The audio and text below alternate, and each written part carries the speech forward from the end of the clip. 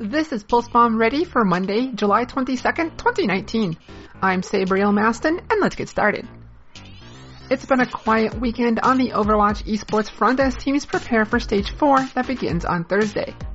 Some players, such as Super from the Shock, have said they've known about the 222 role lock that goes into effect this week since the beginning of Stage 3.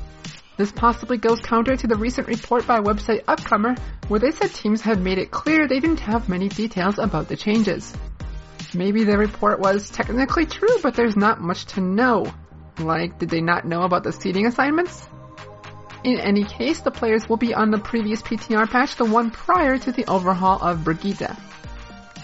Lastly today, many World Cup teams are getting ready to announce their rosters, so stay tuned to their Twitter feeds for those details.